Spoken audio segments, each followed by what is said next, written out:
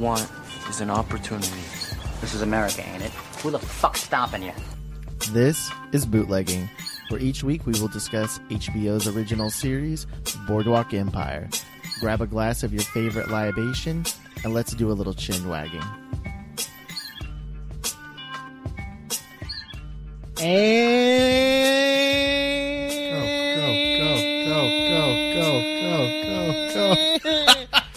And we are back.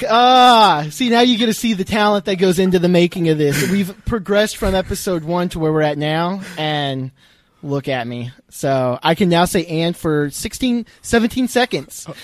I would love to hear that practice of. I just sit at my cubicle all day just going, eh. I'll get fired soon enough. So, this is your host, Colton, and the laugh that you are hearing over there is a guest host that we have on, no stranger to the show, the beast from the East, Victor. Hello, everyone. Hello. Thank you, Colton. Absolutely. No, thank you for coming on. Had some scheduling issues. Chris is a bitch, and he is on a cruise right now. So he's somewhere floating around the Gulf of Mexico I think he's going to Jamaica. So, or something like that. Yeah, he's going out there. Maybe Cuba. What a loser. Yeah, right. I know, right? Who wants to go on a cruise? I mean, jeez. I'm just jealous. But yeah. So thank you so much. So Victor is filling in. He is helping out. And we are here to go ahead and talk about the next episode. And my notes are not working. So there we go. Now, before we get into it, Victor, if it happens to be somebody's first time listening to this episode, go ahead and introduce yourself. Yes. Well, actually, when we were talking off mic, I said this episode actually has a lot of firsts. So if for whatever reason you are listening, this is the first episode you listen to. Will be a big Boardwalk Empire fan. I watched it.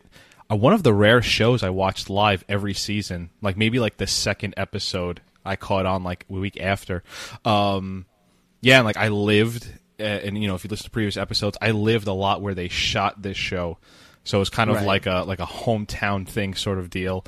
Yeah, and just huge fan of this show, and then like you call this filling in. For me, this is like totally having a good time talking about one of my favorite shows. No, go ahead. So I was gonna go on the idea of. Like I was saying first, now this is very inside, so forgive me here, and let me rattle these off for a moment. This is the first podcast episode we've done since we actually met. Wait, what? Since me and you actually met. Oh, you are correct. If you had like a little backstory to me and Colton, we like literally met over a podcast. Yes. You came on my podcast for 6 Feet Under, then Dexter and Boardwalk Empire, and eventually Colton came to my wedding. You mentioned it a few episodes ago that you were at my wedding. Yes. I think this is the first episode it's just you and me. I feel like it's always me, you, and Marissa, me, you, and Natalie, me, you, and Chris. I want to say this, the first Boardwalk Empire episode. Right. I think we did a special. We did the special of the how if we could change something, how we would change it.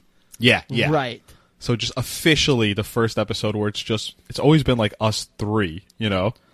You're right. I think you are right on that. I got a few more. First episode since I became a married man. Okay.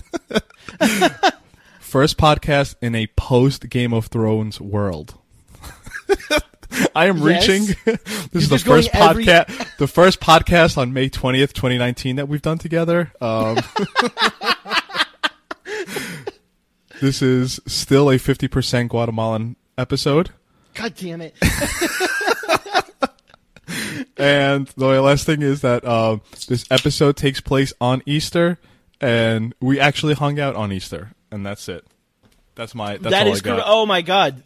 Right? Man, you like thought of this. Oh God. Another connection. First podcast I recorded was on your podcast of me being a married man. Because look at that. Yeah.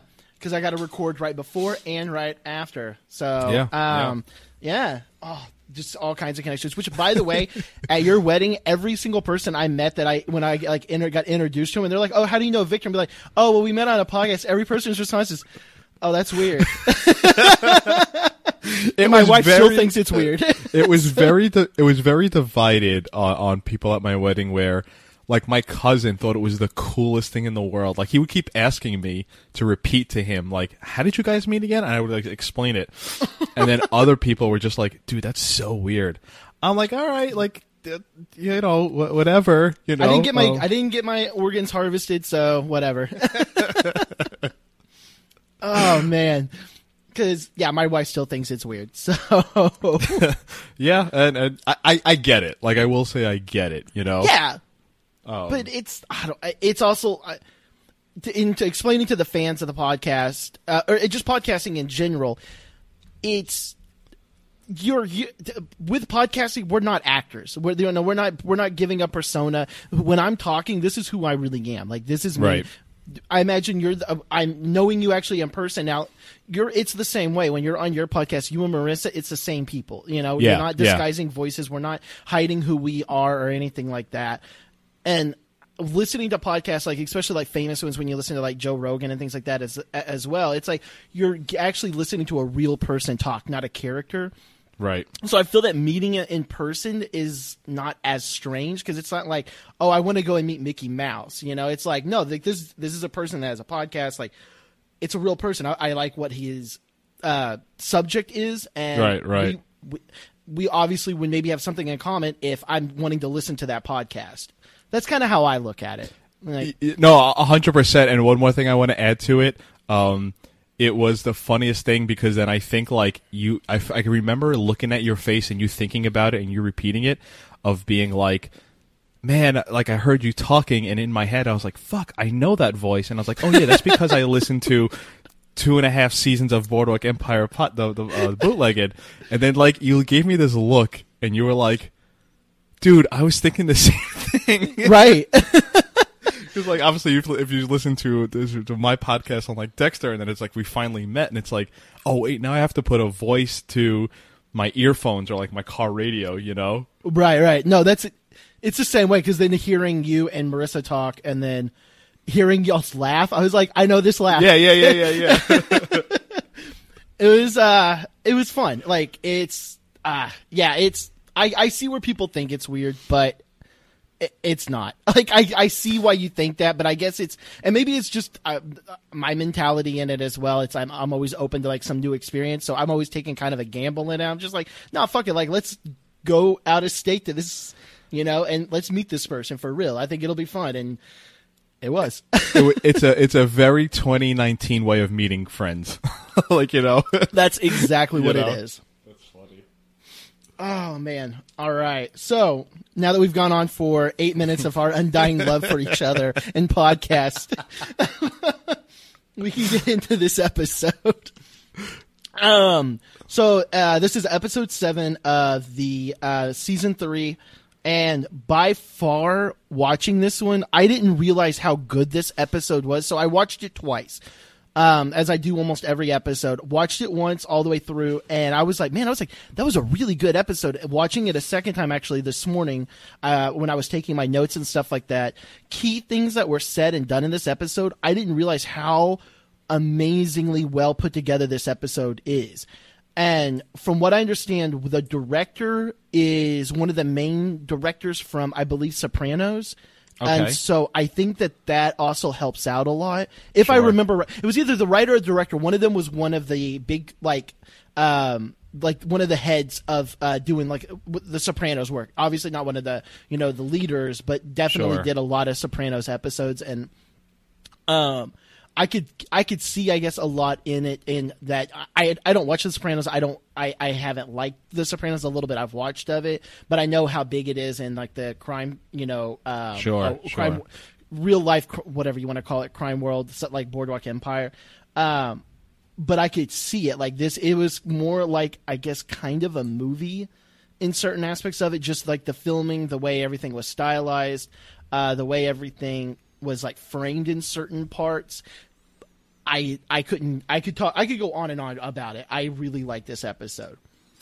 it's funny when we were talking about this episode, and I was like, oh God, I remember always hating this episode because in my mind, and I think we could agree to this. This episode has been one of the first ones where there's almost zero action. This is a very plot-driven, character-driven episode, and I remember being like the calm before what's to come. So it was always like the downer. Okay. But I watched it the first time just to like refresh myself, and I was like, oh my God, this is a really good episode. I've mentioned this on my podcast, and it's with any TV show. In my head, it really starts with like sitcoms, but it's obviously grown. Holiday episodes always are so family intensive. Yes. You know, that's where you always get the brother out of nowhere who shows up for dinner, and it's like literally never you get like again. Yeah, and like, you know what we're gonna get? Eli's kids who show up. One of them will become a mainstay, but all of a sudden we see all of Eli's kids, and we're never gonna see them again. Jip's family, spoiler alert, sorry. Jip's family, we're never gonna see them again. It's the only little inclination we get about Jip's family. I didn't even think about that. I'm really bad at talking about spoilers or not, so for Chris's sake, I hope he doesn't listen. So I may slip up here and there. So, but well, he I don't does. know if that's I was like, he does listen to the podcast. I think, if I remember right, I think he actually, or he listens when he's not on an episode. But I wouldn't consider that a spoiler because that is something I would bring up if I had noticed it. I didn't even think about his family, and as I was watching this, I'm not even gonna lie. As I was watching this on my notes for Jip's part of it, and we'll get into it, I was mentioning about his family. I have some notes on it, and I didn't even think about it. Like, why the fuck aren't they in it anymore? Because that was obviously that alone is a storyline. It's a background character development. Sure, yeah, and it's always holiday episodes. You always get the family, and maybe that was always my little gripe with this episode was this always felt almost like. If you remember Friends, the holiday episodes are almost like the greatest hits, or that's when you got like the Brad Pitt special guest appearance. This is ranting. This is me ranting, but that's why I always didn't like this episode. But no, this episode is almost like one of the best episodes of this season thus far. Like, it's so well put together, you know? I think so. Yeah. I really think so on that part. Yeah. Okay, so before we ramble too much on it, we can go ahead and get into it then. So I have it broken down into there's 4 stories. We have Nucky and the dinner, Richard and his, everything's a dinner essentially. Richard and his dinner, Jip and his adventure, and Jillian and Jimmy 2.0 and their dinner, essentially. Like, everything's honestly a dinner. So, I'm going to start with, I want to go ahead and just start, I guess, with the most minor story is, and I say minor loosely on this, I would consider Jillian and Jimmy's, just because there's a lot with their story, but their story itself is small, like sure. in terms of events actually happening.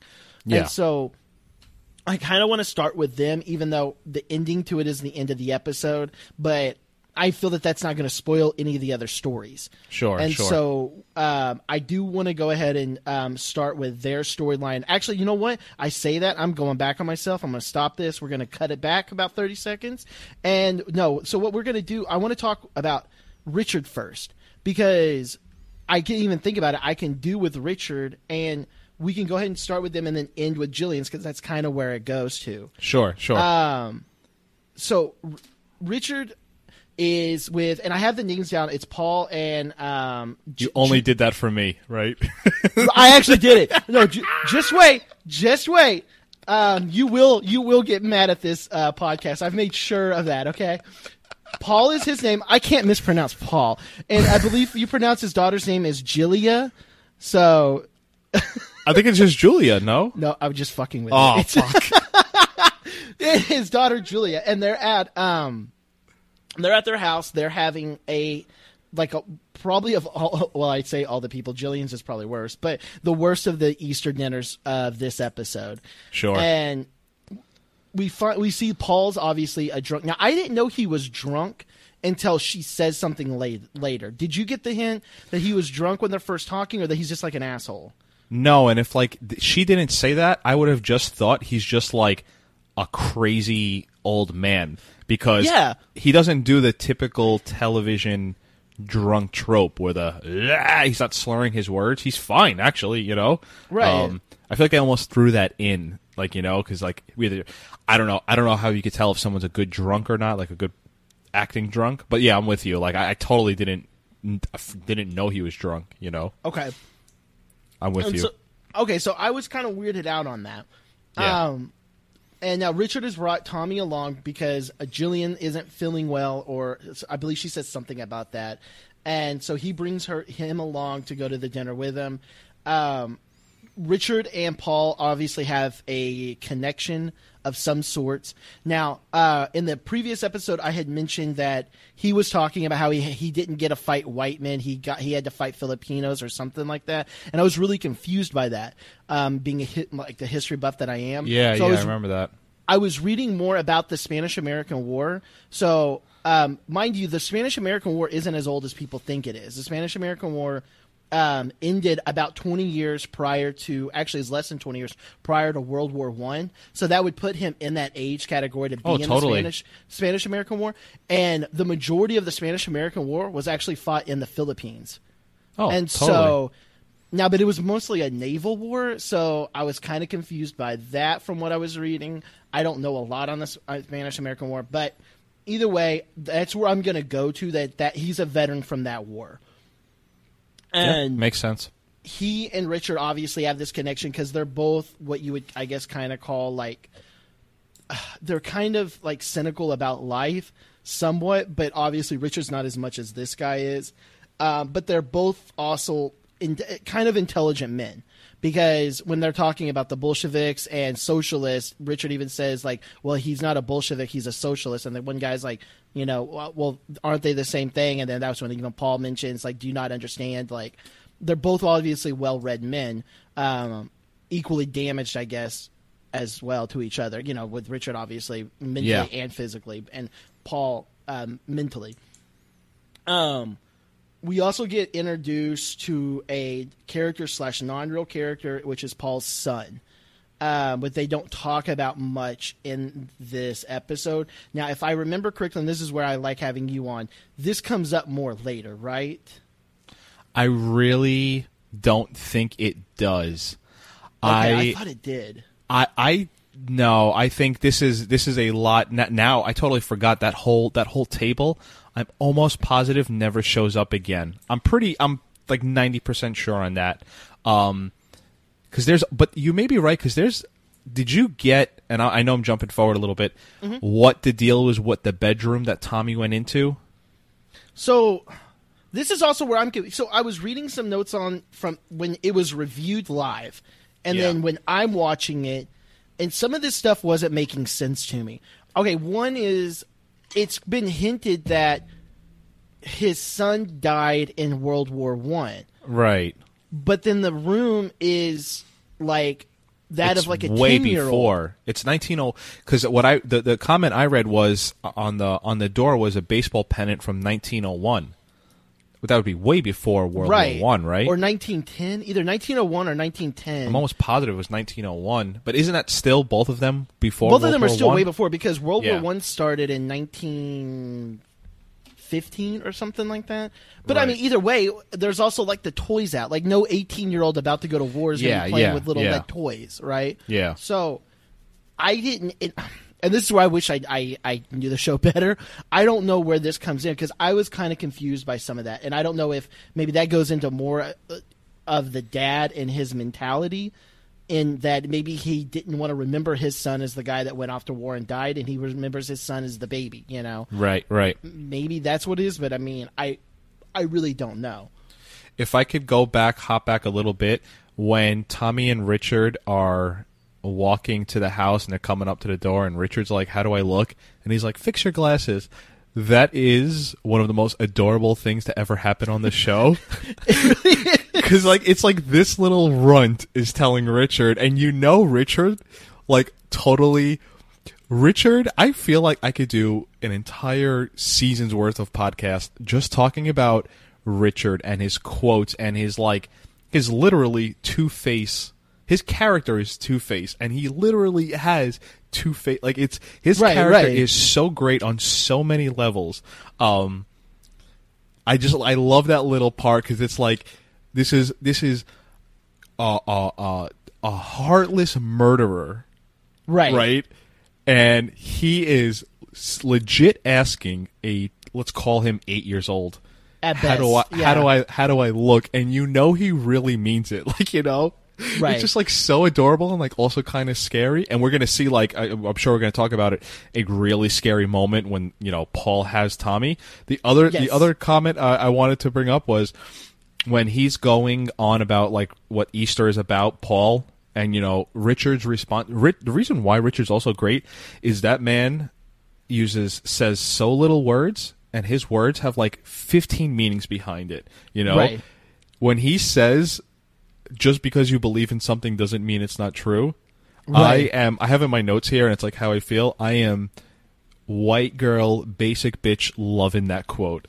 Like, put me in Uggs and pumpkin spice latte, and put that quote on my rib cage. Like, you know, I just love that quote. It's so like true, and it's so like everything, you know. I'm gonna get like a Kmart special, like a wall art, like it's like in like cursive, and I'm gonna mail that to you. Oh my god! I will love it up, man. No, and that also comes in this when he says that though, and then also to even not to jump around too much, but because I'm gonna bring it up with Jip as well, but we see that Richard is like somewhat religious even. Like, I'm not Absolutely. I'm not saying he's like obviously like the world's best definition of a Christian, because Sure.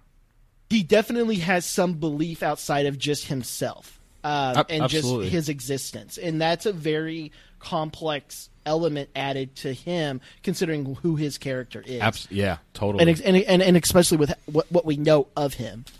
Yeah. Well, the other thing you were talking about is stuff that he says, because if I remember, one of the things he says, and I don't remember if it was Paul that says it, or it may have been Julian when he goes to pick him up, but it was something along the lines of, didn't you have to deal with the trenches or something? And he was just like, no, I was a sharpshooter. And so Right. It's like very like direct on his like stuff where he's just like, no, I'm above that, which is kind of weird for a military guy to say, but well, there's I have this here in a different part. I have to hold it because I have like a lot of that too.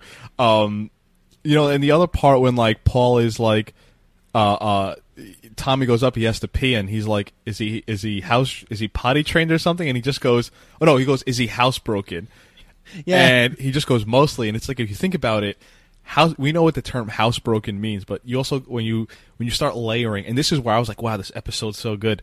When you start layering the idea of like, he comes from a whorehouse, so his house literally is broken. Like, you know, his like I didn't even dad think about is it that way. No, that's me neither. But like when you start, Jillian has a huge one at the beginning of her storyline. There's little things like that that make Richard great. But there's two things I want to get to once we get to what happens with Paul and him.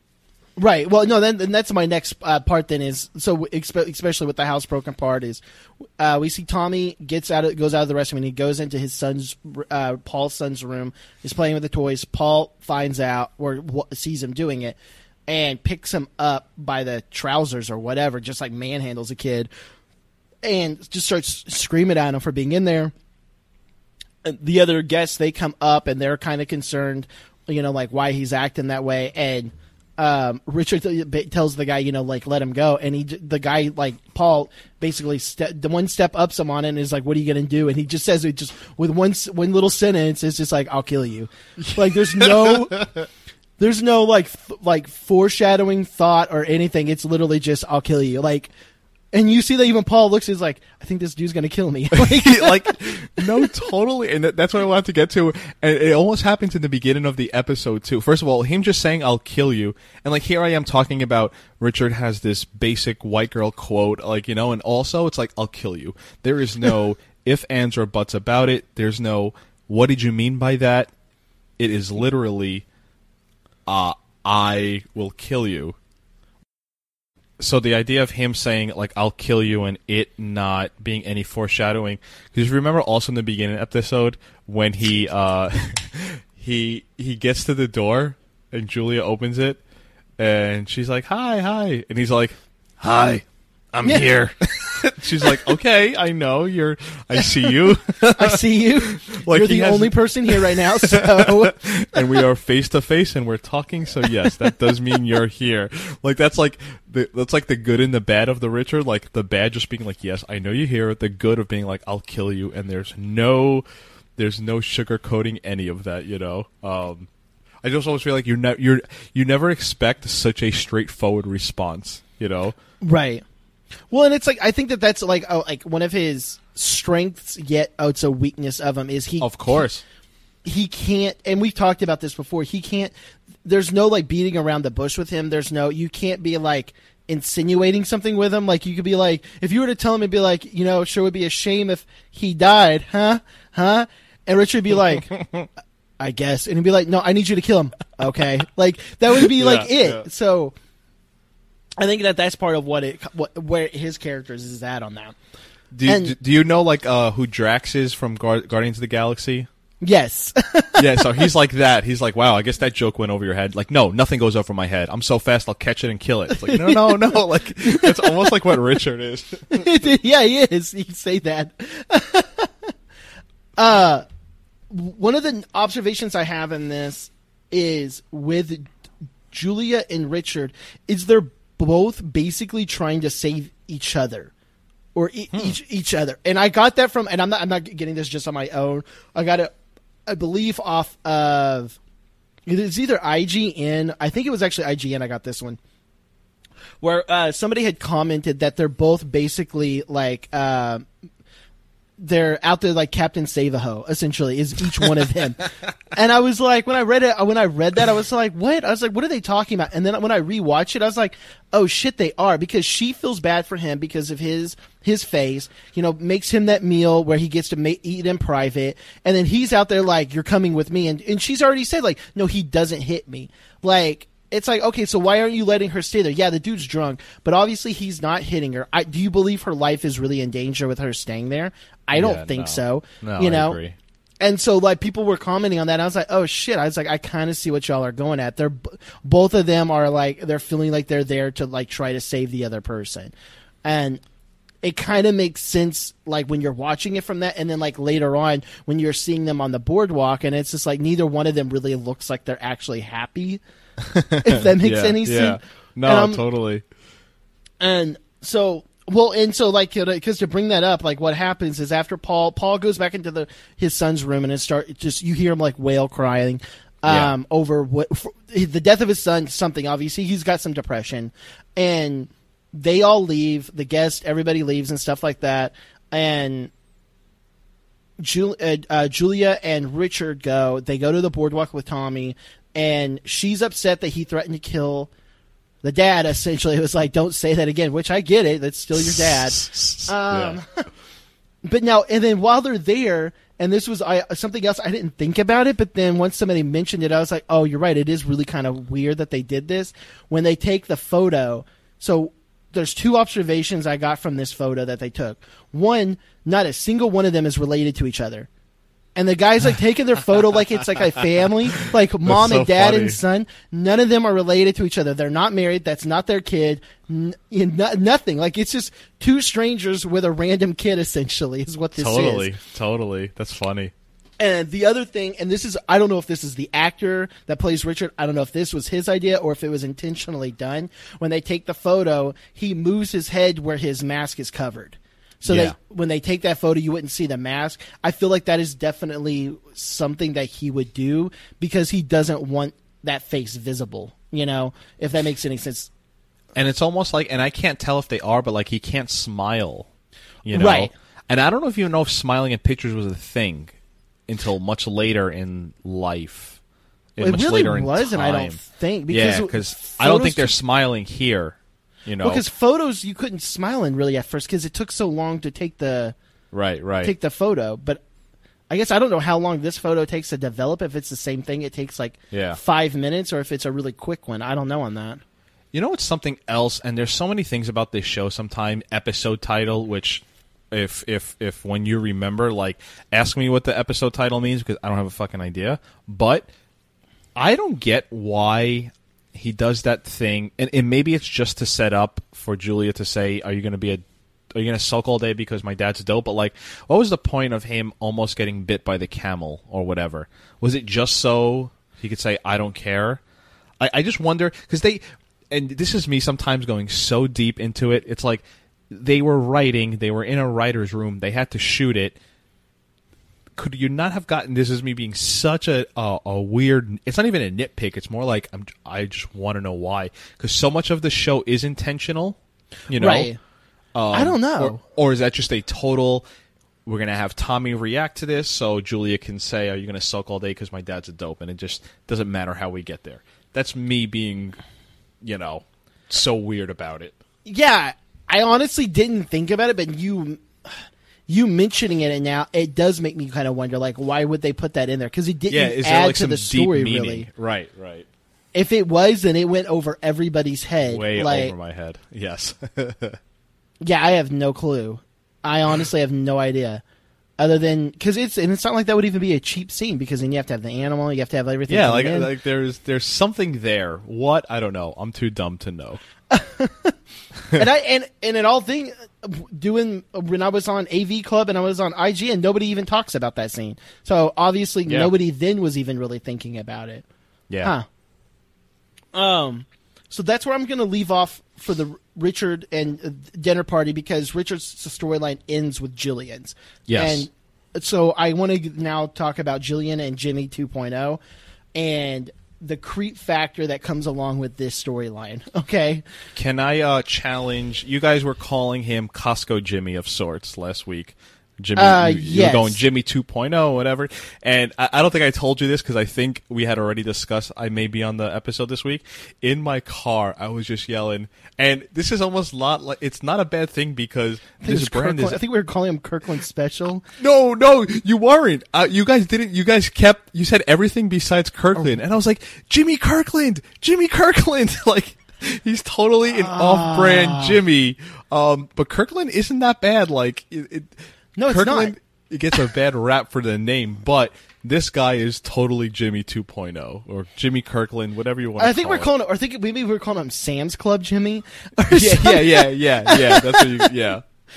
All great names. But that's what he is. It's like it's off-brand Jimmy. I mean, that's really what and it's meant to be. And that's the thing. He's meant to be off-brand Jimmy. It's not like it's to flip this back onto you, like you usually do with Chris, do you remember how this storyline played out? Like why he got introduced, Roger? Or I'm sorry, Jimmy Kirkland? You mean like what happens later? Yeah, like in the episode. In this episode, or are you talking about like later in seasons? No, like just this episode. Yeah, no, I remember this because I remember distinctly. I have a weird thing. Okay, so I have tattoos, right? I've got several tattoos and stuff like that. I have a weird thing though for this weird tear in my mind that one day I'm going to be at the doctor and I'm going to have a needle in me and it's going to break off inside my arm. Oh and God. Yeah. Oh yeah. Okay, I have this weird thing. When I watch this episode and whenever his arm jerks back, I thought the needle broke off in it. In my head, when the very first time I watched it, so I always remember that. Still to this day, I can't actually watch that scene. I like that moment. I have to look away. I wish I could do the sound of like the phone hanging up. That's me walking away because I never even thought about a needle getting stuck in you, and now just the thought of it is creeping me out. Yeah, I have no idea why I have this irrational fear, but I do. So, God, yeah, that's terrible. So, yeah, no, I remembered where this was going. I thought it happened later, though. I thought that he was around for several episodes. Oh, yeah. Okay. Spoiler alert. He's not around for several episodes. let me then go another step because I was reading comments probably like you were. Do you remember your response the first time around watching this? And I will preface it with saying I had no idea why she did this. but reading comments, they were like, this was the most obvious thing in the world. Did you know that? No. If you put yourself back in 2012? No. Okay. When I watched this, because I was not watching it live yet. I believe I came on at season 4. Mm-hmm. Like, I go back and forth of when I came in to watch this live. I'm almost positive it was season 4. And I do remember watching this, and I remember when he first got introduced, my mentality in it is basically what's happening in this episode. I'm like, okay, she's just wanting a fuck buddy, and this is the best thing she can get.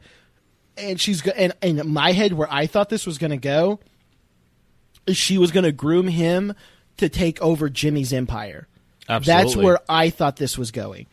And in a way, he kind of did, but not the way it was going. So, did you read the same comments I did about how blatantly obvious this storyline was? Yeah, and all of them are full of shit. I don't believe any of them really thought that. I think it's funny. I watched this show with different glasses because I remember. It's funny. I'm looking it up to like confirm. So at the time I was living in New York, this episode came out the Sunday night Hurricane Sandy hit. Oh, wow. Like, the power went out just around this time. And I remember watching this episode. I remember my power going out. Now that I'm, like, thinking about it, it's, like, all rushing back. Like, almost a half hour or so after the episode ended. And it's like, I don't get why she just killed him. Like, what was the point of that? Was she was guilty. She was guilty she felt so guilty about banging her son, she just couldn't live with it anymore. And I don't think I got to watch the rest of the season up until like a few weeks, because, spoiler alert, the next episode opens with them dealing with this. I don't want to say exactly what happens, but right. They immediately deal with this. I'm with you. I'm with you. I have no idea why she did it. Once she kills him, I knew what was happening then. Oh, no, I still didn't know. Oh, yeah, no. Once I needed it spelled out for me. No, once he dies, I was like, she wants a body. I was like, that's where I was positive for. I was like, no, like, yeah. Oh, we're getting into like we're going along spoiler territory here really fast. Yeah. We could you could go into it then. I just wanted to know like what was your reaction back when you watched it live, because it's we get a little tainted because the scene is shot so good, because it's like. Well, I'll save it for the actual scene when we talk about it. Okay. So, she invites Jimmy Kirkland over, and okay. I literally in my notes have creep factor 1,000 through this whole scene, this whole storyline. So she invites him over. He's like, "Oh, you're rich," and all of this, right?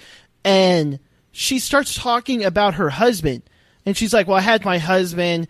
And I'm like, okay, so she's talking about the Commodore, and then she mentions, but I had known him since I was a kid, and I was like, oh, that's creepy. I was like, because the Commodore did meet when she was a kid. I was like, it's that's not a spoiler, it's hinted at. But then she's like, but I was older than him, and I was like, oh wait, what the fuck? I was like, no. Yep. So she's talking about her husband, and she's talking about Jimmy, and Como isn't here, and I'm just gonna go and do it. It's just fucking weird. This is so fucking weird. I laughed so hard last episode when you brought this up somehow, and Chris was like, "Man, I just got over it." Like, and it's like you just brought it back. Like, it is. You could do a whole episode on just her, the idea of this. She. Yes, it literally is unspeakable, because how many times are we just going to grunt and exhale over what? Well, and that's the thing. Is, That's the thing, is it's not like her and Jimmy. It's not like when they had sex. Okay, that it wasn't like this was like a one-time thing, and then it explains some stuff that happened. It's like, okay, it's weird, it happened. I'm not surprised by the characters, and it's done and over with. It is still an active part of this story. And I give credit to the writers for sticking with it and not making it a mockery in a way. Like, they're not playing with it to the point where it's like, hey, let's be like almost pornographic about it or something like that. They're doing it in a really and I don't want to say tasteful, because that's not the right word I want to use, but they're doing it in a really realistic way. Yeah. It's sure. still fucking creepy. It's something you always go back to, and I feel like, you know, you want to be so politically correct on podcasts because your words can be taken so wrong. But Yes, yeah. when you think about the whole setup of the story, and you think women, I'm just gonna say people who are exposed to the childhood she was exposed to, where you married the Commodore at age 12, and God knows what they did. I feel like I am safe. I'm so scared to say this. You are more prone to mentally blank things when you're Yeah. older. No, I believe that. So yeah. when you think about, and like, if you like, and you know, her storyline, this episode, how fucking diabolic she is. She's scary, you know. Something you glossed over because I thought when you were talking about little things you picked up in this episode. So when Richard comes in, she gets Richard and everyone to leave the house, the whorehouse, by saying it's Easter Sunday. People feel guilty coming. Also, I'm on my period, because she says like, it's a shame men don't. We have to go through this once a month. So she said she had really bad period pains, whatever. But Richard goes, "How are you feeling?" And do you remember what her response is? No. Murderous. And it's like, damn! I did literally, not. yeah. It's really cool. It's like her first words, and I was like, she didn't just say that. I rewinded it because, like, oh, she must have been saying something else. It's the first thing. How are you feeling? She goes, murderous. It's like, damn! It's right from the start. I did not catch that. Yeah. My notes literally say Jillian's first words, "I'm feeling murderous." Well, you don't say. Really? I She did had that not plan, catch that. You know? Yeah, like little. You don't pick that up the first time you watch it. No. And obviously, like I've watched this how many times and I never picked it up. And on a second rewatch, you didn't watch it. But that cool little, like, you know, layered thing. Right. And it's even like later when she's like, and this is me skipping ahead a little bit. She's like, "Let's take a bath."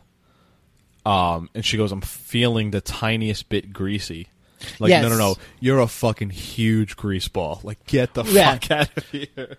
Well, and that's kind of my whole thing in it, even as well, and I have this in here, is she's getting to know him. Like, this entire time, we're learning a little bit of background about him, where he came from, what he's wanting. This is somebody that you're obviously being intimate with, and you're getting to know. Like, she could have tried to do something a long time, like, way before they were having sex, way before they were laying in the bed, to kill him in some way. But instead, she goes and gets to know the guy, and then does it. And that was, to me, where it was just like, okay, Jillian's cold. Like, Yeah. Like, she does not care. Like, I don't think that she went out with the intention of immediately, like, I want to murder him, but she was like, well, it has to happen. Like, that was kind of her mentality in it. And while you started saying that, in my head I was like, well, does Roger play any part in this? Because the idea of, like, too good to be true, you have this beautiful woman who just comes onto you and is just like, hey, come over and screw me in every room of my house, and also I have a lot of money. It's like, at some point do you say, all right, what's going on here? Like, you know, Like, this does not normally happen. and to exactly what you're saying, I imagine back in 1920, whatever year this is 23 or whatever, I imagine this didn't happen. Like, you know, just the idea of, like, someone, I mean, today we are so, you can't trust anyone, like, you're so cynical. I'm sure, like, this is a veteran, right? He's a veteran of war. Yeah, like, why would this poor young man ever think this woman would want to do that to him? Like, what? Hey, put it this way: the fucking audience, me and you, had no idea why. Right? Like, you know, and this guy's there with her. It's sick. It's sick. It's sick. It's sick. What reason why she's banging him, and it's sick the idea she wants to kill a man for all of this. For all of it. No, I agree.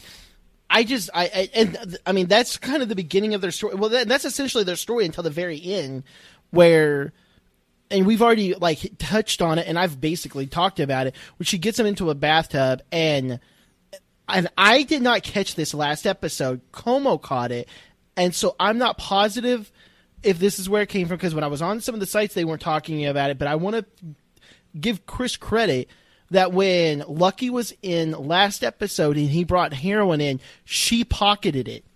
Wow. Whenever she's willing it, he says he was like, no, he was like, she took it because it was kind of like, because Como was saying, he's like, well, you know, like it's like a school teacher, like, why are you taking it, you know?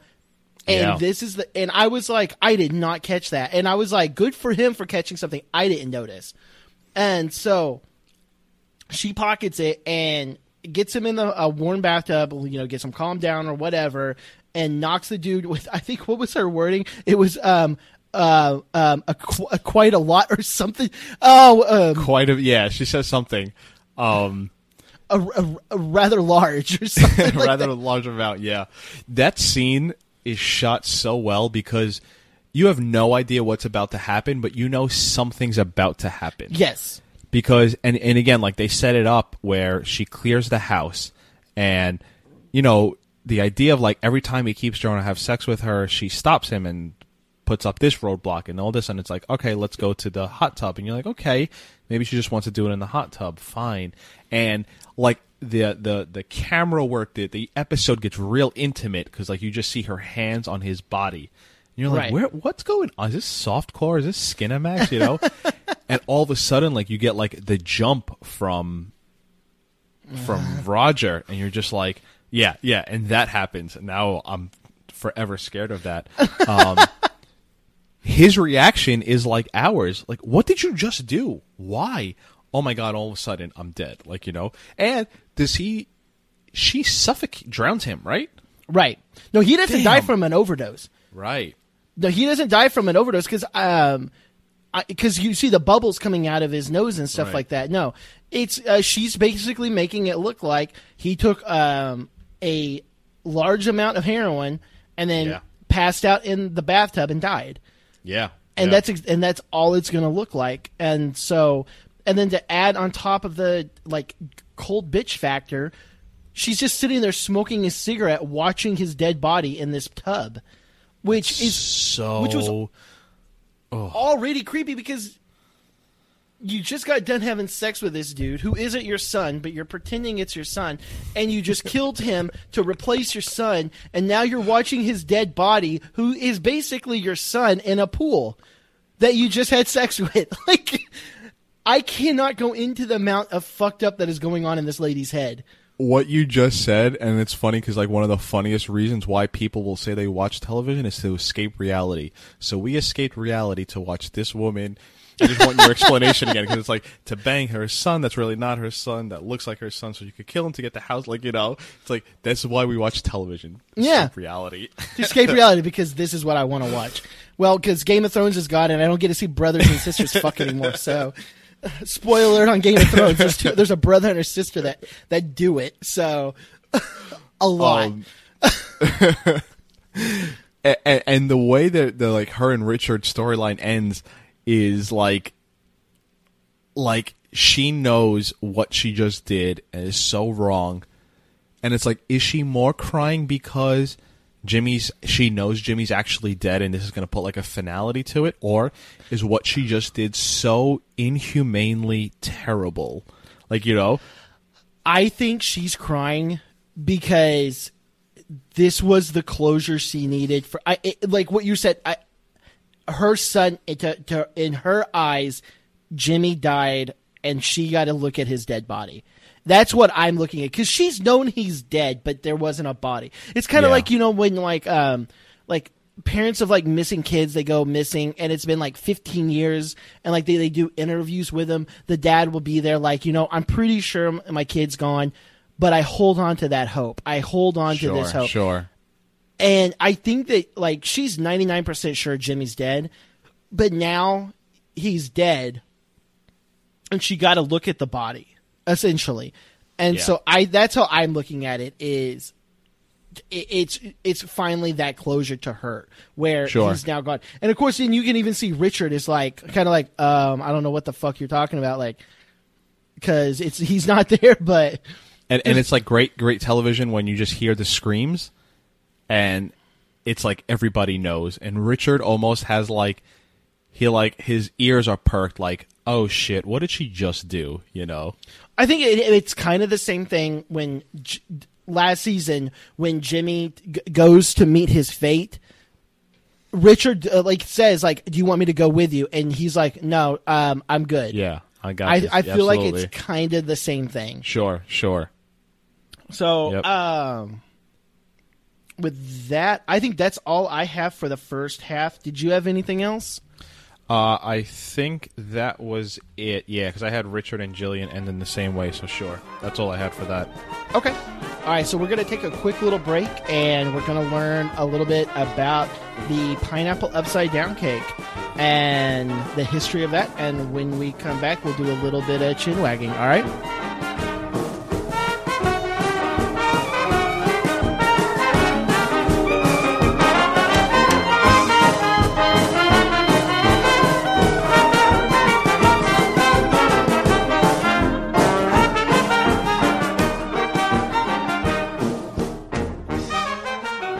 The history of the pineapple upside down cake can be traced to a recipe in a Seattle fundraising cookbook from 1924. The cake is thought to be much older than this, though.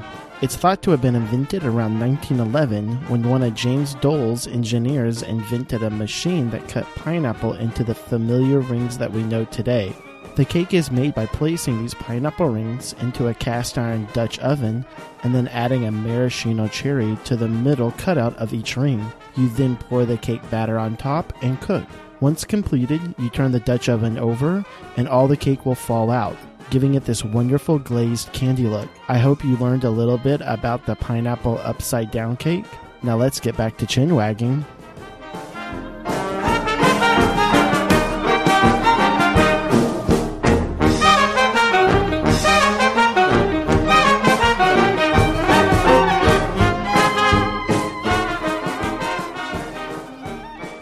And we are back from the break. So hopefully we learned a little bit about the pineapple upside down cake. First cake I ever learned how to cook was a pineapple upside down cake, actually, and I absolutely hate it. Where does the upside down come from?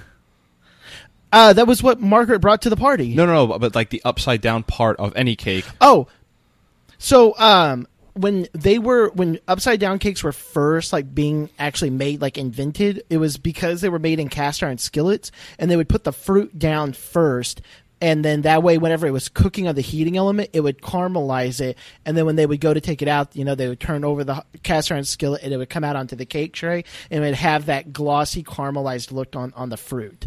And so that was where the upside down part came from, because you're making it upside down.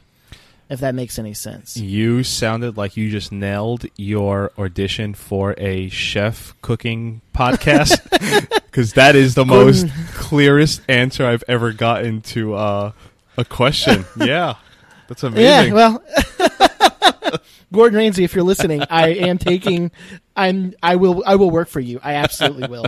So that was great.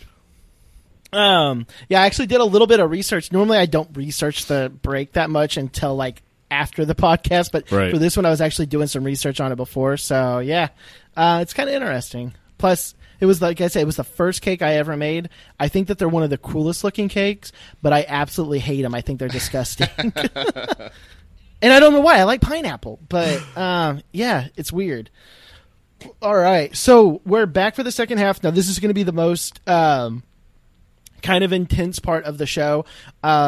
We have Nucky and Eli's dinner whole storyline, and then we have Jip and Company. I want to go ahead and start with Jip and Company and end with Nucky's story. Sure. Just because with the show, I like kind of ending with Nucky when we can. Yeah. So Jip's still not a lot going on in his story, so it shouldn't take us too long to talk about it. But as we've already glossed over a little bit on talking about how with holiday episodes you have people that'll come and go and stuff like that, we get some backstory now to Jip. We see a side of him that we haven't seen before. We think of Jip as this man who is just this murderous monster, which obviously he is, this evil dude, but we don't think of him in a household full of 5 women. Yeah. And getting picked on, and he's letting them control him essentially. And so I also imagine this is how every dinner of anybody that lives in New York goes. And so you're my expert on this, and so I'm going to assume every dinner you've ever had has gone like this up to a point. So, well, there's people. It's super funny. There's a lot, and to tie it into what you said, it's super funny where you think like, let's set it up as after Jip lit that sheriff on fire. Right. Did he come home and have to like be quiet when closing the door? Because this is where he lives. No. Yeah, I didn't. And like it's like 2 a.m. and it's like, Jip, is that you? It's like, yeah, go to bed. And he like takes a piece of cheese from the fridge and like is this is how funny is it to think of this is where he lives? Right? He's got like his own. He's got his one single room, which he's married, right? I think he is. So that was another thing I wanted to bring up. That I am pretty sure they don't ever show his wife, but he definitely mentions that he's married. Oh, see, I thought the lady that opened the door that he yelled at, I thought that was his wife. I'm almost positive they're all his sisters. And you may be right. See, now that's something I want to look into. I always assumed that was his sisters, and big Italian families. They just have 15 brothers and sisters, whatever. I never even thought of if that is his wife. That's a great point. So, because the way it was looking, it's like he's in his room all to himself, right? And he's got this suit that he's just like like his one worldly possession that he's just meticulously maintaining. Yep. And then I was like, and then of course as I'm seeing that, because me and Chris have talked about before how Jip is probably Jimmy was one of the best dressed people on the show. I feel like Jip is now the best dressed person. Absolutely. Like when I see him dressed, I'm like, dude, that's how I want to dress. Like that dude owns everything. But then I'm like, oh wait, it's his one suit, and he literally sits there just combing it. Yep. And then they even make and they're making fun of him about how he's like, oh, he's in love with it. I love you. Yeah. I'm looking up on IMDb, and you are 100% right. They have her listed as Jip's wife, Gioconda Rossetti, and they say it's Jip's wife. I always thought that was all his sisters. Well, they all kind of look alike, and then they act alike. Like they're all kind of acting, unless it's supposed to be like a stereotypical. They're all just acting like Italian women, like it's a stereotype or something. Right. But, because they do put him at the head of the table, and all that, it's kind of like they're still like kind of, I guess, like validating that he's in charge of the house, but he's really not. Well, I mean, it's so funny to see him getting bitched out by all these women because, like it totally now makes sense why he is the way he is. Like that's his home life, Yeah. And like if your home life, you're constantly being put down by. I'm not trying to be sexist here or anything, but clearly there's a way Jip thinks of women, and the show portrays women. Oh my god! I just have to say something to get back to it. I forget her name, but I have the episode on, and the actress who plays Gillian Darmody, I forget what her name is in real life. It's too weird of a comment. I'm just gonna say, I can't even. So weird. I'm sorry. I'll text you it and I'll let you say it. Okay. It makes total, like, the way they treat women on the episode and everything. Like he bows down to them. And everyone else, he makes everyone else, eventually bow down to her. Yeah, it's just so funny to see like his home life, Right. And we even see like he's kind of like, without even saying a word, like he makes his Patsy or whatever stay for dinner, which I thought was kind of funny that they did that. That death stare he gave. Yes. So his name, and I'm going to tell you this because it comes up, I only think until the finale, is Tonino. Because you just got my text. I'll let you say it. Yes, I did. Okay. So there's a scene here that also happens in the finale, and it's his right-hand man his name is Tonino. There's going to be a scene in episode 11 where Jip just looks at Tonino and just goes, Tonino, shut the fuck up. Because this guy, you see him just rambling, and Jip doesn't say a word up until his sister knocks.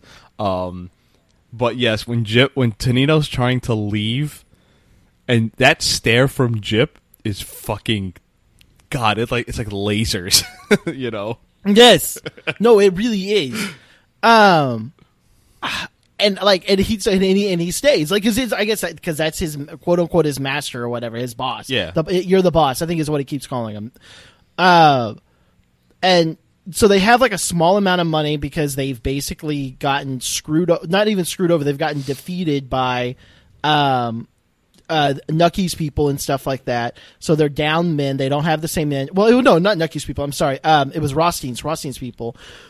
And by his people, I even mean it was basically Bugsy, and that was it. Yeah. So they're down money, they're down manpower, and this looks bad for them whenever you have Pizzarati. So Nailed it. He's scrabbling around for money at this point. And we see him he goes to a church and he's praying to God. And I even have it in my notes. Jip's the only person that can get offended by God over himself. Because I believe he actually believes in God as well, which is kind of strange. Because I don't think he's in there just to like make a scene or just because he's bored. Like, I think he's really praying in his own way, if that makes any sense. I have a really interesting tie-in with him and Eli, and I guess I'll save this to when we get to Eli, but I also have down here, like, Jip at one time was religious, or maybe still is, and then also, is that a product of Italian culture?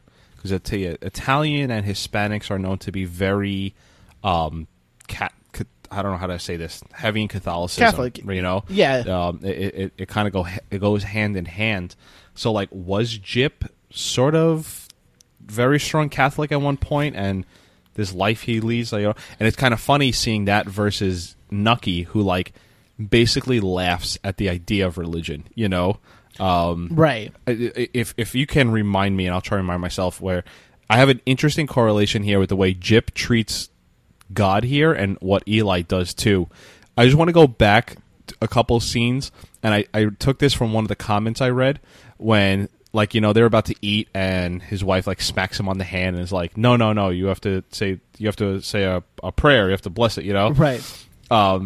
The sign of the cross that Jip does, and this is the comment that I stole, it looks like the most aggressive way anyone has ever done the sign of the cross.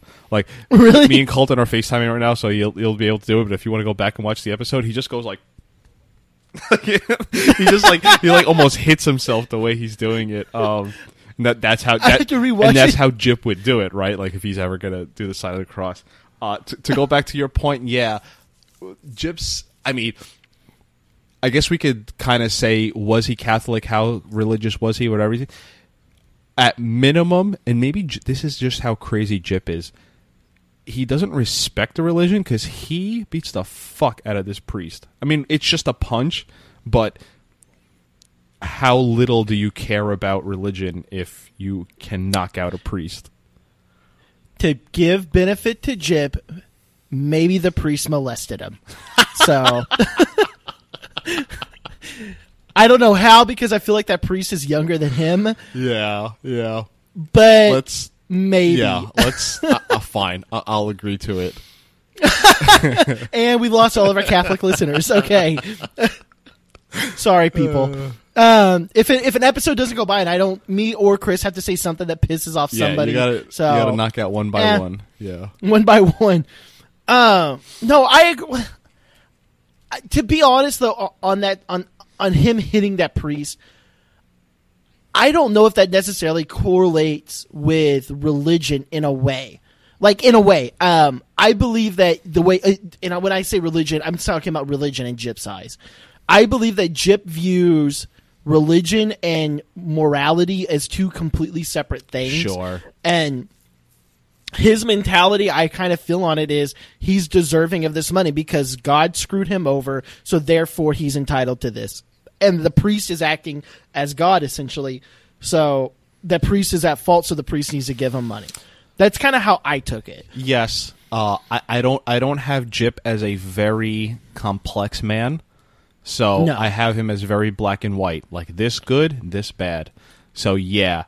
I could totally see him being like his relationship with God, quote unquote, or whatever, and fuck this priest, because like Yeah. you know, I'm with you there. And also, it's also just kind of like, where's your money, bitch? Because that's all I care about. You literally could have That's been true. God standing there, and it would have been, where's my money? You know.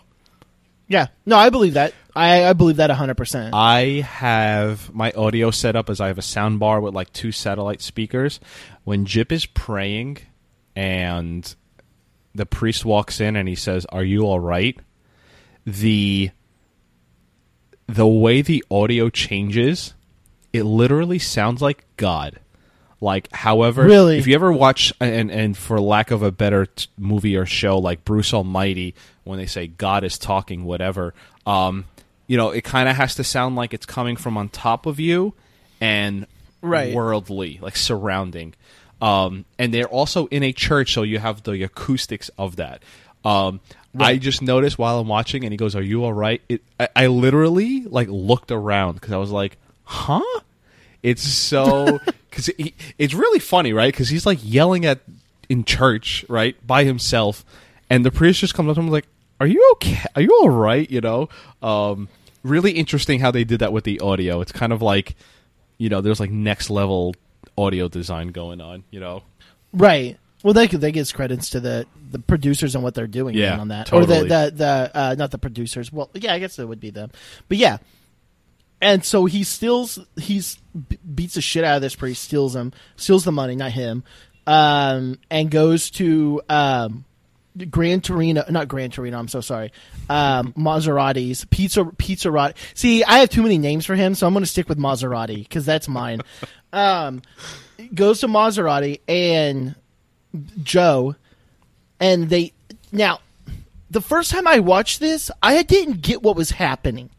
So he's meeting with Joe, and I thought that it was just basically like Joe sitting him down to talk to him, and it's just kind of like, you know, you can't be doing this, you can't be doing that.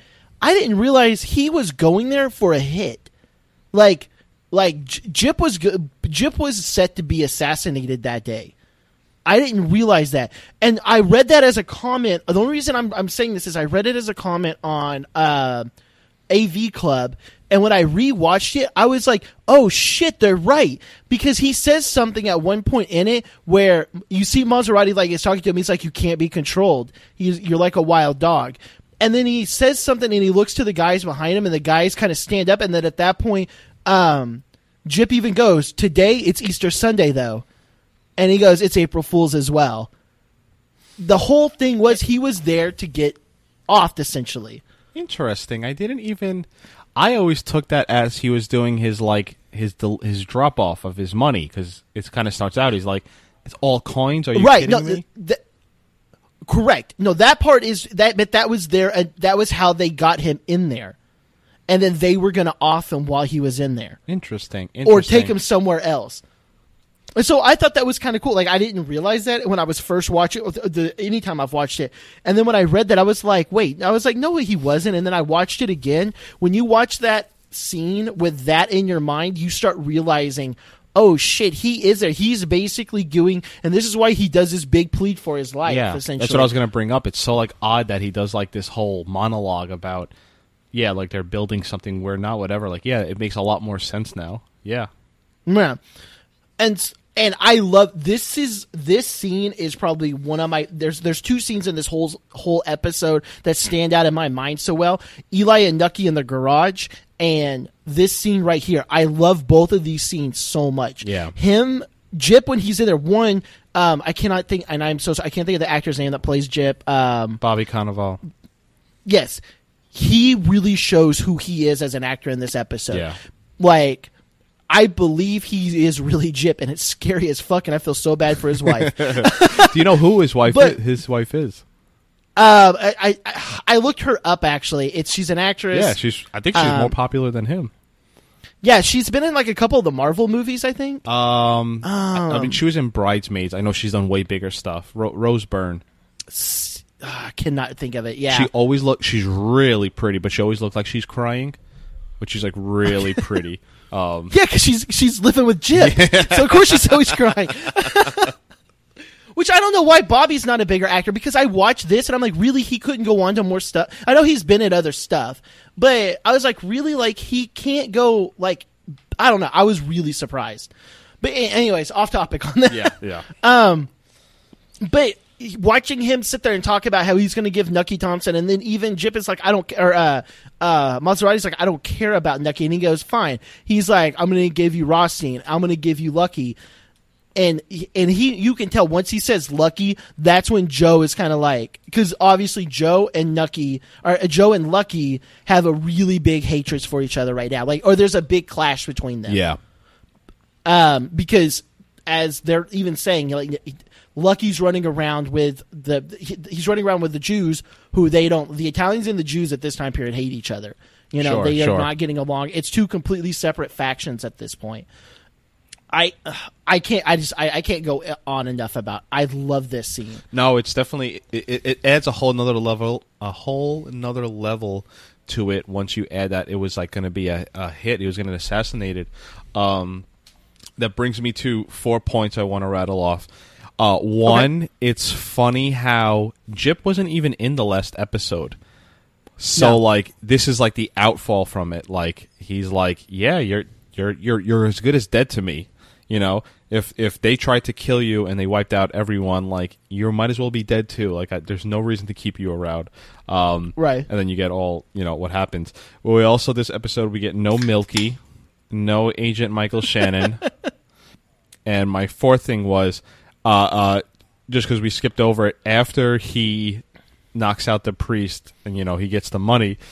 Jip in the most Jip fashion, you know, he literally is like a caveman. Where does God keep the rest of it? As if God, like, literally, like, you know, comes in every day, collects his bounty. And like puts it here, and then goes like almost like Santa Claus, then goes to the next church, like, you know. I just love that. Like he's so ape-like, you know. He is. It's like, and you even see it when his associate or whatever is like talking to him like in the room. Like, did you notice like the way he even talks? And he goes, boss. What is it? He goes, we know that you're working hard. We see it and we appreciate it. That's how you have to talk to him, you know? Like, everything that you say, you if you're going to, not insult him, if you're going to, what is the terminology they use? Constructive criticism. If you're going to give Jip constructive criticism, you have to give him this is what you're doing right. This is what you're doing right. This is what you're doing right. You can maybe work on this, but it's because you're doing this right. Like you probably forgot about this because it's such like a little moment, but literally someone doesn't know that in a few episodes gets killed for it by Jip. And you'll see it when it comes around. Okay. You'll know what I'm talking about. But someone like tries to do that and just fails just a little bit. And it's gruesome. It's really gruesome what happens. But yes, he's almost like the strongest 5-year-old you've ever met. Like, you know, he is. Yeah. No, he is exactly. Well, I mean, we could do a whole episode on Jip, just Jip. I mean, he's what is it? He's even said like he's been away from his wife for a week or whatever. He's like, you know, you're away from a week. He's like, a man has his urges. And it's like, really? Like, you've been away a week? Yeah. Like, dude. You know, like, he's very simple, but it's so scary how simple he is. Yep. I think that's all I have on him. That's all I had on him. I love how these next 7, 8, 9, 3, 6, I guess 5 episodes now, I love how his storyline plays out. Right, because I remember like bits and pieces of how this goes, and so watching it from this perspective, it's been so much nicer. Like seeing this, and now I see why people will consider season 3 better than season 2. Yeah, like watching it from this perspective, I guess where I'm taking notes and I'm really analyzing, and I'm like, oh shit, like season 3, this is a really good season. Totally. All right, so we're gonna end with the big storyline, how the episode starts. Which is Nucky and Eli are having Easter Sunday of I'd say dinner, but it's not like lunch / morning, a whole day. Yeah. The whole episode even starts with Eli going around planting eggs, which we don't know they're eggs at first until like at the very end of it we see him hiding a red egg. Yeah. And that's like that's to symbolize it's this big thing, when you find the red egg, you get a quarter versus I think it's a nickel for the other quarter ones. versus a nickel. Yeah. Yeah. And so they bring their family over, and before they're even going over there, we see that Margaret's daughter, oh my God, is Emily? Yes. Okay. Nice. Yeah, I know. I was like, I think it's Emily. Because remember, I couldn't remember her son's name, Teddy. Oh, God, I forgot her son's name last episode. But Emily's like, even like, she's apparently memorized all of their names, which is really impressive. And because she wants to be like, I guess, a good or a guest when she comes over. Yeah. So they come over and they have their, like, essentially their lunch with them. This is the first time that Eli's wife has met Margaret, which I thought was strange. I didn't even think about that. Yeah. Like, they've been married now for, 2 seasons? Or 2.5, or a season and a half, technically. Well, were they married in season 2? They got married towards the end of season 2, and if Eli says I was in jail for 16 months, so we're talking close to 2 years. Probably just under 2 years. So yeah, and a little bit of a different circumstances of why they got married and all that, but true. Yeah, it is sort of weird. Like the sister-in-laws never met. I thought that was really strange. Eli has this episode, and I know they've talked about it before. Eli has way too many kids to be fucking over Nucky. Like, stay in your lane, dude. Like, this amount of kids, I can't believe you even have time to fuck over Nucky. Like, it's a different world, a different age. You have a good thing going. Just go with it. I know, like, just suck. Like, I don't even know how you have time to feel offended by Nucky. Like, I have no clue. And I understand it was a different time period because you're the one working, the wife's the one that stays at home and everything like that. But you still have 8 kids at your house. I don't care who you are in what time period. You have 8 kids at home. You're busy as hell. I don't care who you are. I feel like we can get a string of parents, and forgive me, Chris has 1 kid or 2 kids? He has 2 sons. Yeah. Imagine, just get Chris on. It's like, hey, is 2 kids too much? Like, grab any parent. It's like, hey, is 1 kid, does that take a lot of your time? And like, everyone will be like, yes. Literally multiply that by 10. 100, and I don't care if this is out there or not. 100% of our podcasting schedule to record is around Chris, and if he has time. And I do not mean there's no insults in this because I think life. Yeah, it is life, and I give thanks to him for doing this. I have to work 100% around his schedule. Sure. Because I can't. I don't have a kid yet. I will soon. I don't have a kid yet, so I'm free. Same as you. We're free somewhat around our schedules. Yeah. He has who? Times that by 4? Fuck that. No, there is no way. Yeah. No. And so they're having this big family event, and we see that, one of the big things that I got out of this scene, this storyline is, one, Margaret does a confession to Eli's wife, and I did not write her name down. I'm not going to pretend to remember her name. I do not remember it. It's next month. June. Okay. I know. Did you see me? I was working it out. I do it all the time. Yes. It was just funny seeing it. For those who know what we're talking about, Colton did the January, February, March, April, May, June with his fingers. And my birthday's in May, and I cannot remember the month that comes after it. Oh, God. So, Margaret and June are having... Oh, God. Margaret and June are having a conversation, and Margaret basically lays everything out about how she knows Nucky's having an affair, and she knows that and she knows who it is. Not that he's even having an affair. She's like, no, he's doing this. He's sleeping with this person. And June's response to it, I have it in my thing, is just in my notes. She's just the most like what was my exact response? Is that she's playing the character of the wife of the I don't know nothing, where when she's mentioning it, that like what's going on, that's when Ju just goes out of nowhere and just, oh, you brought pineapple upside down. Like, what do you think? Why do you? I have two reasons why she reacted like that. Do you think it's just so out of her realm?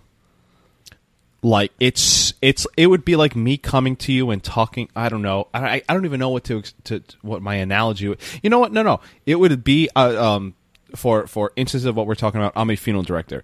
It would be like me coming to you about a certain embalming technique I have problems with. Like, is it? And I come to I talk to you about it. Is that so out of your field that you don't even know how to just comprehend what I'm saying, or okay. Is it more like?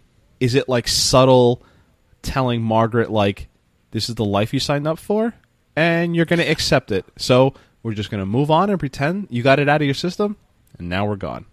I think there's a third. Oh, okay. To this. Okay. One, I don't believe it's the first one because my response, if you came to me and you were like, "Hey, I'm having a problem with the double backbone embalming technique," I obviously very common. Yeah, I completely. It's a common. Yeah. I immediately would be like, well, I don't know what that is. Can you explain it to me? That would be my response. If you came to me with a problem, no matter what it is, I work in insurance. If I was explaining something to you about insurance, I imagine your response would be like, well, hold on, what does this mean and what does this do, right? You're going to ask questions to kind of follow up, right? What you're saying, I believe that is one possibility. I think the other possibility is she doesn't want to acknowledge it because if she acknowledges it, then that means that she acknowledges that maybe Eli is also cheating on her.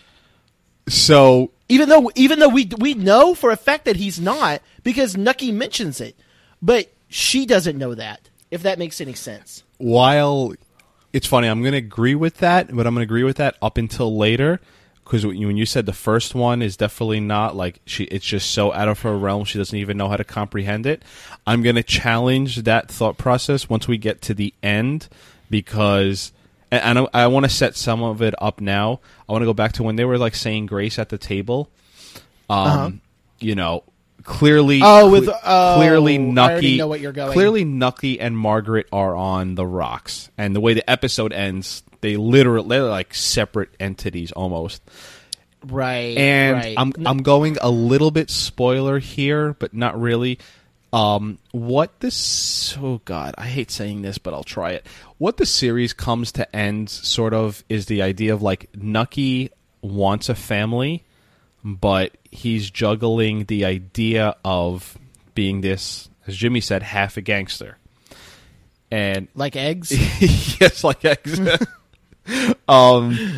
So Nucky, it's almost like Nucky has everything in Eli's eyes, but Nucky doesn't have. Go ahead. No, you were gonna probably finish my sentence. Nucky doesn't have what Eli has, like a loving, a wholesome, loving wife, who does the dishes and cooks and cleans and comes home and all that. And that's sort of it's sort of like this series arc of Nucky. And yes, that's where I'm going to leave it off until the end of the episode. The end of their storyline. It's essentially what's the saying? It's the grass is always greener on the other side. Both parties, I feel, look at each other like that at this point. And we also find out that Eli is not temperance, he's not sober, but he's cutting his drinking back. And he's no longer allowed to drink in the house because we saw he had a problem. He was getting way too drunk, way too drunk. Yeah. Where he's throwing up at the house and stuff like that. So he's no longer allowed to drink in the house, and he can't have any drinks before noon. God bless his soul. And so him and Nucky, they go to the garage and they have a drink. And while they're there, this is my favorite scene of this episode. They're having their conversation about what essentially has been happening in the past. And they're kind of coming to terms, where Nucky even is like, oh, well, you only wanted this because, or you're only invited me over because you're trying to get in my good graces, you want a promotion and all this. And Eli goes, and he even puts it in here, because Nucky even says he's so melodramatic about it. I love that. He pulls a gun out and gives it to Nucky, and he's like, just, you know what, go ahead and put a bullet in my head because I'm tired of waiting for it. While he's being melodramatic, I also believe that Eli really feels this way. Like, I think that he does still kind of feel that at any moment he might get killed because of something that he's done, that Nucky's holding on to something. Let me go back just a little bit in terms of Eli and Nucky are talking, right? And the idea that, like, Nucky's I don't know. See, it's so funny because I could almost be swayed on any conversation. Like, Nucky is so right in terms of, like, dude, you literally conspired to kill me. And your punishment was 16 months, and you came out with a job.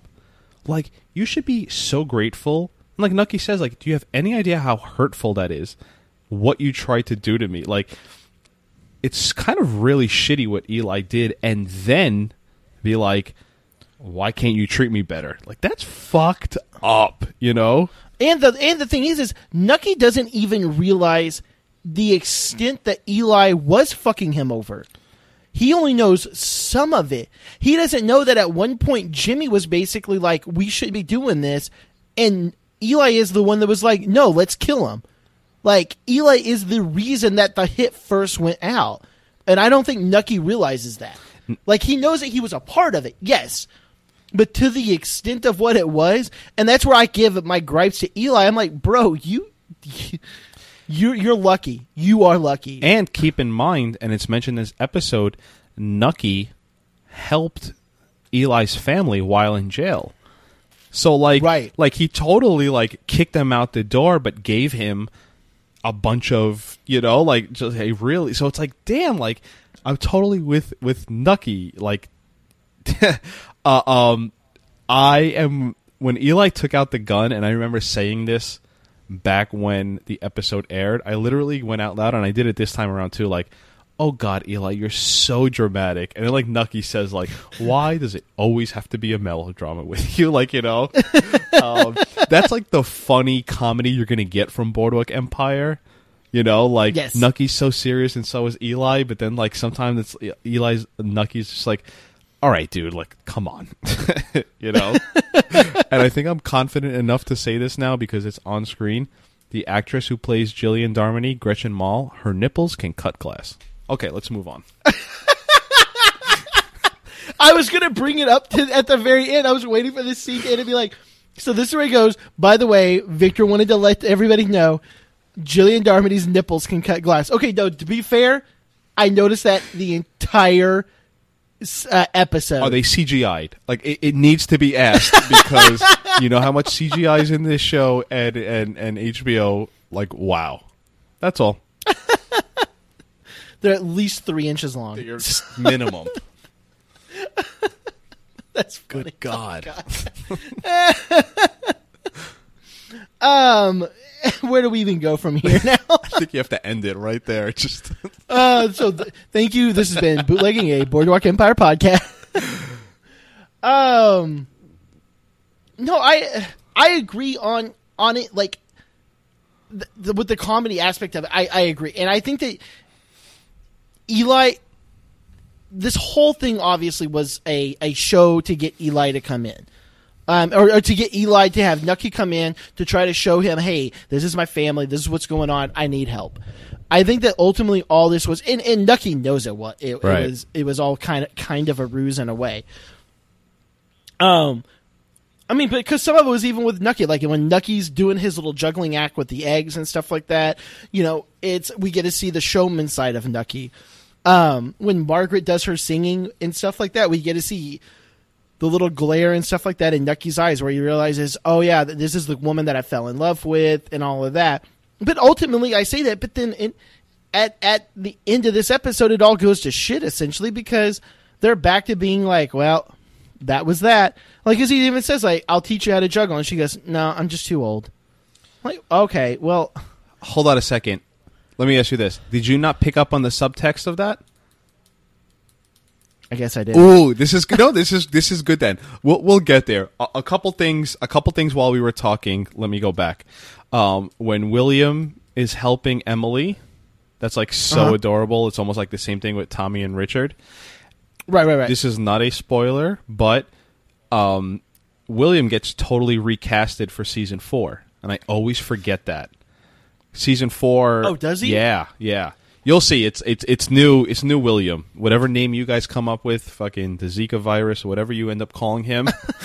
But new William, he does. That's what we're gonna call him. I know. Fuck. He gets recasted for season 4. What was the other thing I wanted to? Okay, so when this is so deep cut here, and it's like I don't even think I always question if the show even knows they were doing this. So when they cut to the talent show that the Thompsons are having, right? You remember, like, it opens with that she has like a bow, and she's almost playing like a violin, but like a string violin of sorts. Well, she's playing a saw. Oh, okay, a saw. I don't know what if that had a whatever. Yeah, she's playing this song called "My Melancholy Baby." Do you know that song? Yes. So that's the song she's playing. They also play a version of this song at the end of I want to say episode 9, when I can't say what happens, but they play a version of this song then too.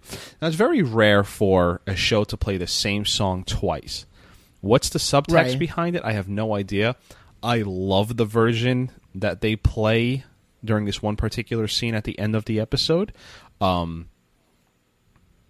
But I just thought that was like a weird thing. You know what I mean? That is kind of strange. Yeah, like she plays, and it took me a little bit like, hey, why do I know that song? And I had to just keep going through my head. There's a few songs on Boardwalk Empire I can't find the actual song of. But yeah, and when we get to the episode, I'll like text Colton notes like when I get around to texting him notes about the episode. I'll bring it up because you'll see it comes up again. Okay, I'm actually really curious to see that, because then I'm going to remember that obviously with this conversation. Okay, no, I'm actually really curious on that. Now, let me ask you, did you think or know juggling is that hard? Yes. So, when I graduated college, I was going through a really, this is like really personal, but I don't care. When I graduated college, the first like 6 months, after I graduated, I was going through a really hard period of my life. And like, I cut out alcohol. I was like, I'm not drinking anymore. I'm only working out. And I was like doing like all these things, like just to keep my mind occupied. And one of the things like I learned I was wanting to learn how to do was to learn how to juggle. And so I set a goal for myself to learn how to juggle in a week's time period. Didn't learn how to juggle. It is so hard to juggle. Like, I did like other things and stuff like that during that, but that was like one of my goals. And I think that was like one of the rare goals that I didn't accomplish at that time. And I practiced every night. I had bought like special like juggling bags and stuff like that. Damn. I could never learn how to juggle. Ever. It is so hard. At least to me. There may be other people out there like, bro, I learned how to juggle in 5 minutes. Yeah, well, you're better than me. Yeah, so, but no, I was horrible at it. It looks so hard that I swear I was watching so closely to see if it was CGI'd. Because let me go back to a comment that I said. I don't even know if you know this. There's a lot of CGI in this show. The backgrounds and all that. I wish I could show you where Tabor Heights is, because like they show it, like what they block out. There's so much CGI. It's like so amazing. So. And I know it's crazy saying this, but it's also, I feel like, and even though I don't know much about Steve Buscemi, it totally sounds in line with Steve Buscemi that he learned how to juggle for this scene. Because I was going to say, I could see him knowing how to juggle in his 20s.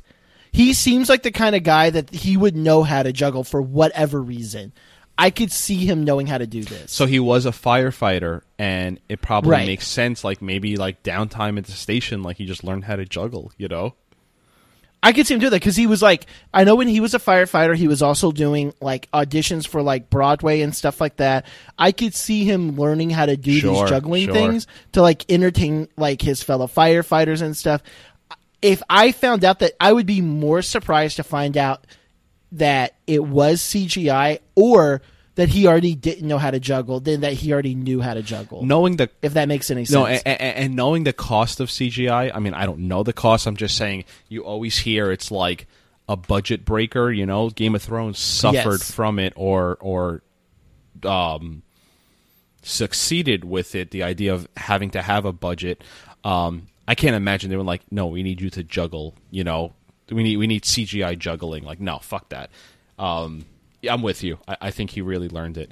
To go back just a little bit before that, the way he's like telling the story, like Nucky Thompson is also such a faceted character where it's like he's shooting down Jimmy in the fucking face and he's also entertaining this room of kids and adults.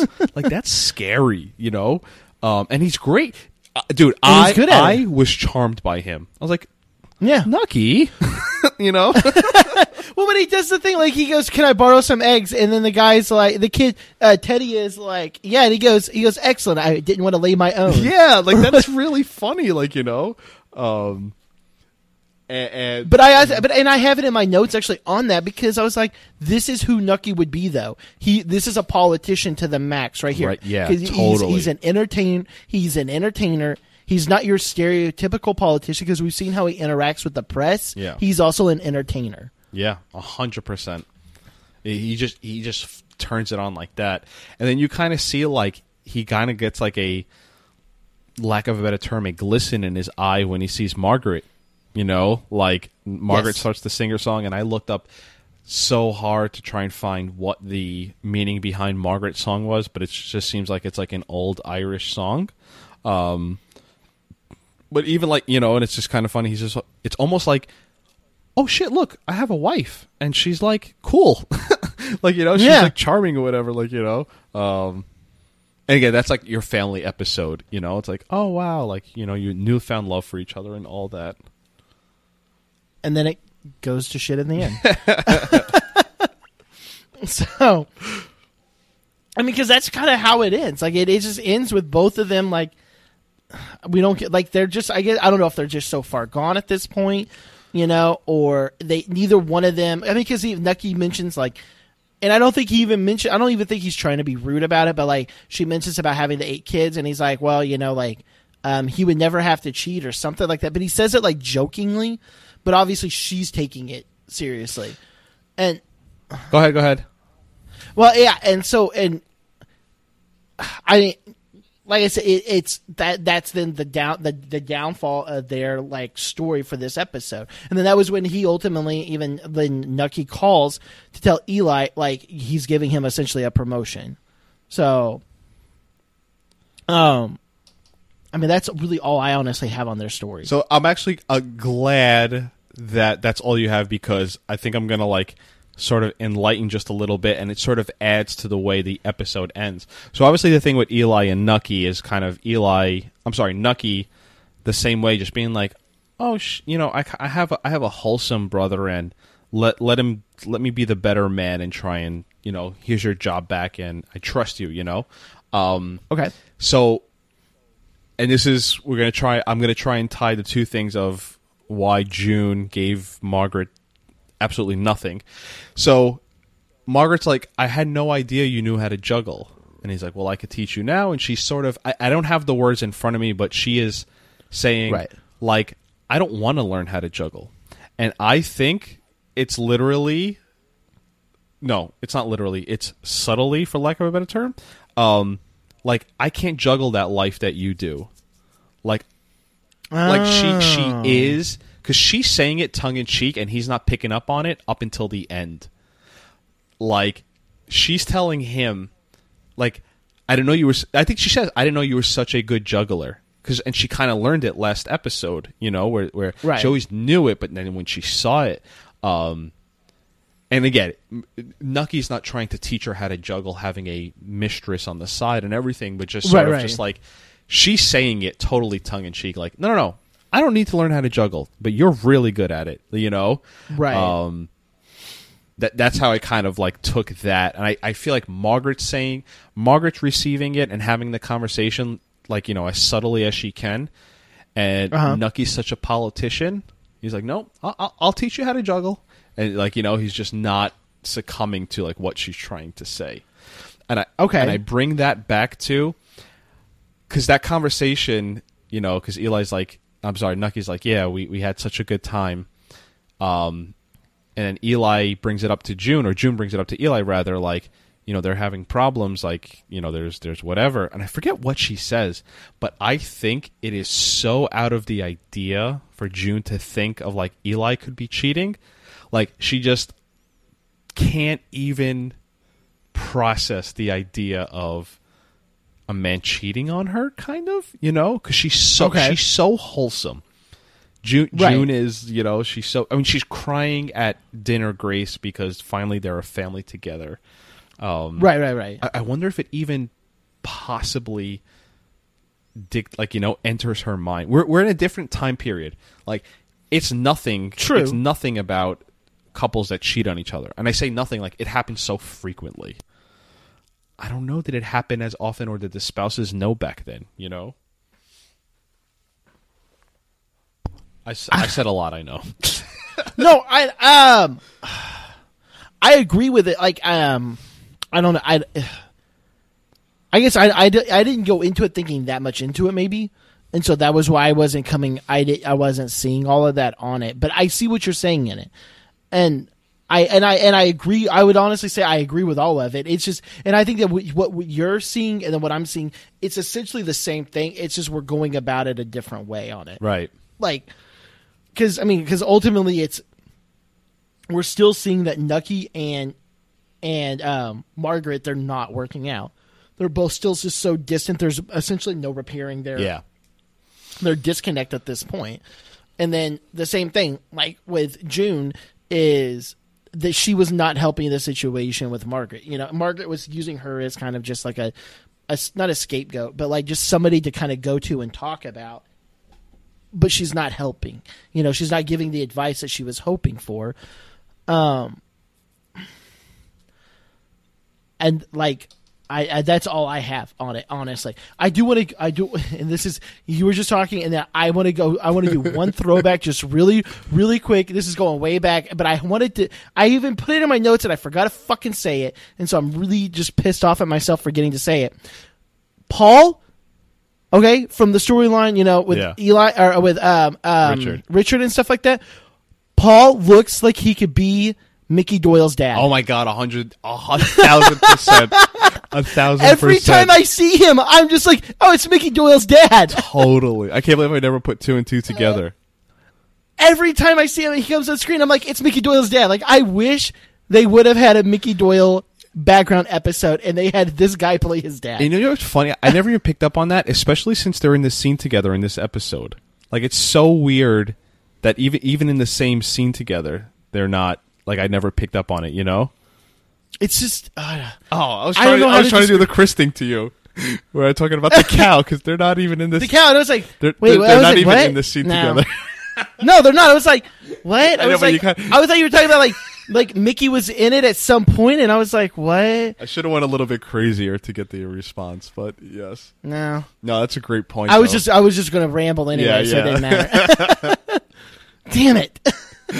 We're going to get it at some point. He's going to get me or I'm going to get him at some point just to go with it. Yeah. Damn it. No, I really wanted to throw that in there. So Totally. But that's all I actually have on. I'm looking at my notes really quick, and I don't have anything else on this episode. For your purpose, I kind of like rewatched the scene while we were talking with closed caption on. Definitely take a look at that scene because you're going to be like, oh my God, it's totally there. Especially Margaret, because the camera's so close on Margaret too. Because Okay. this, and it's like, damn, it's almost like I want to come back at the end of the season to be like, hey, remember this scene, whatever, because I can't believe how much this sets up for the future. I can't say. I'll say it to you off mic. I'm going to write it down right now so I remember. That's all I have for this episode. Oh, one other thing, and I think I've told you this before. The phone ring in this episode, in season 3, is so prominent, and I wish I had enough time in my life to do a super cut. Every time the phone rings, it is the same distinct sound, and I wish I could talk to one of the producers because I swear to God, it is so prominent in every episode. Try and pay attention to the phone rings, and again, maybe in two or three episodes, you're just like, I don't even know what the fuck he was talking about, but I'm telling you, the phone ring is the same and distinct and so loud, and it's only in season 3. That's really all I have. I'm gonna listen for that now. I actually am. I know for a fact now I'm gonna be listening for that. All right. So with all of that being said, that's all I have. That's all Victor has. So next week we have the next episode, which is the pony. And we will see. Chris may or may not be back on for the next episode. So if not, I'm in talks maybe with another possible guest host. We will see if this works out. If not, then we'll figure something out. Maybe I'll just ramble on for an hour. So there you go. But until next week, we'll do a little bit of chin wagging then. All right. Bye. But I flew too high. Though my eyes could see, I still was a blind man. Though my mind could think, I still was a madman. Hear the voices when I'm dreaming. I can hear them say, carry on my wayward son. There'll be peace when you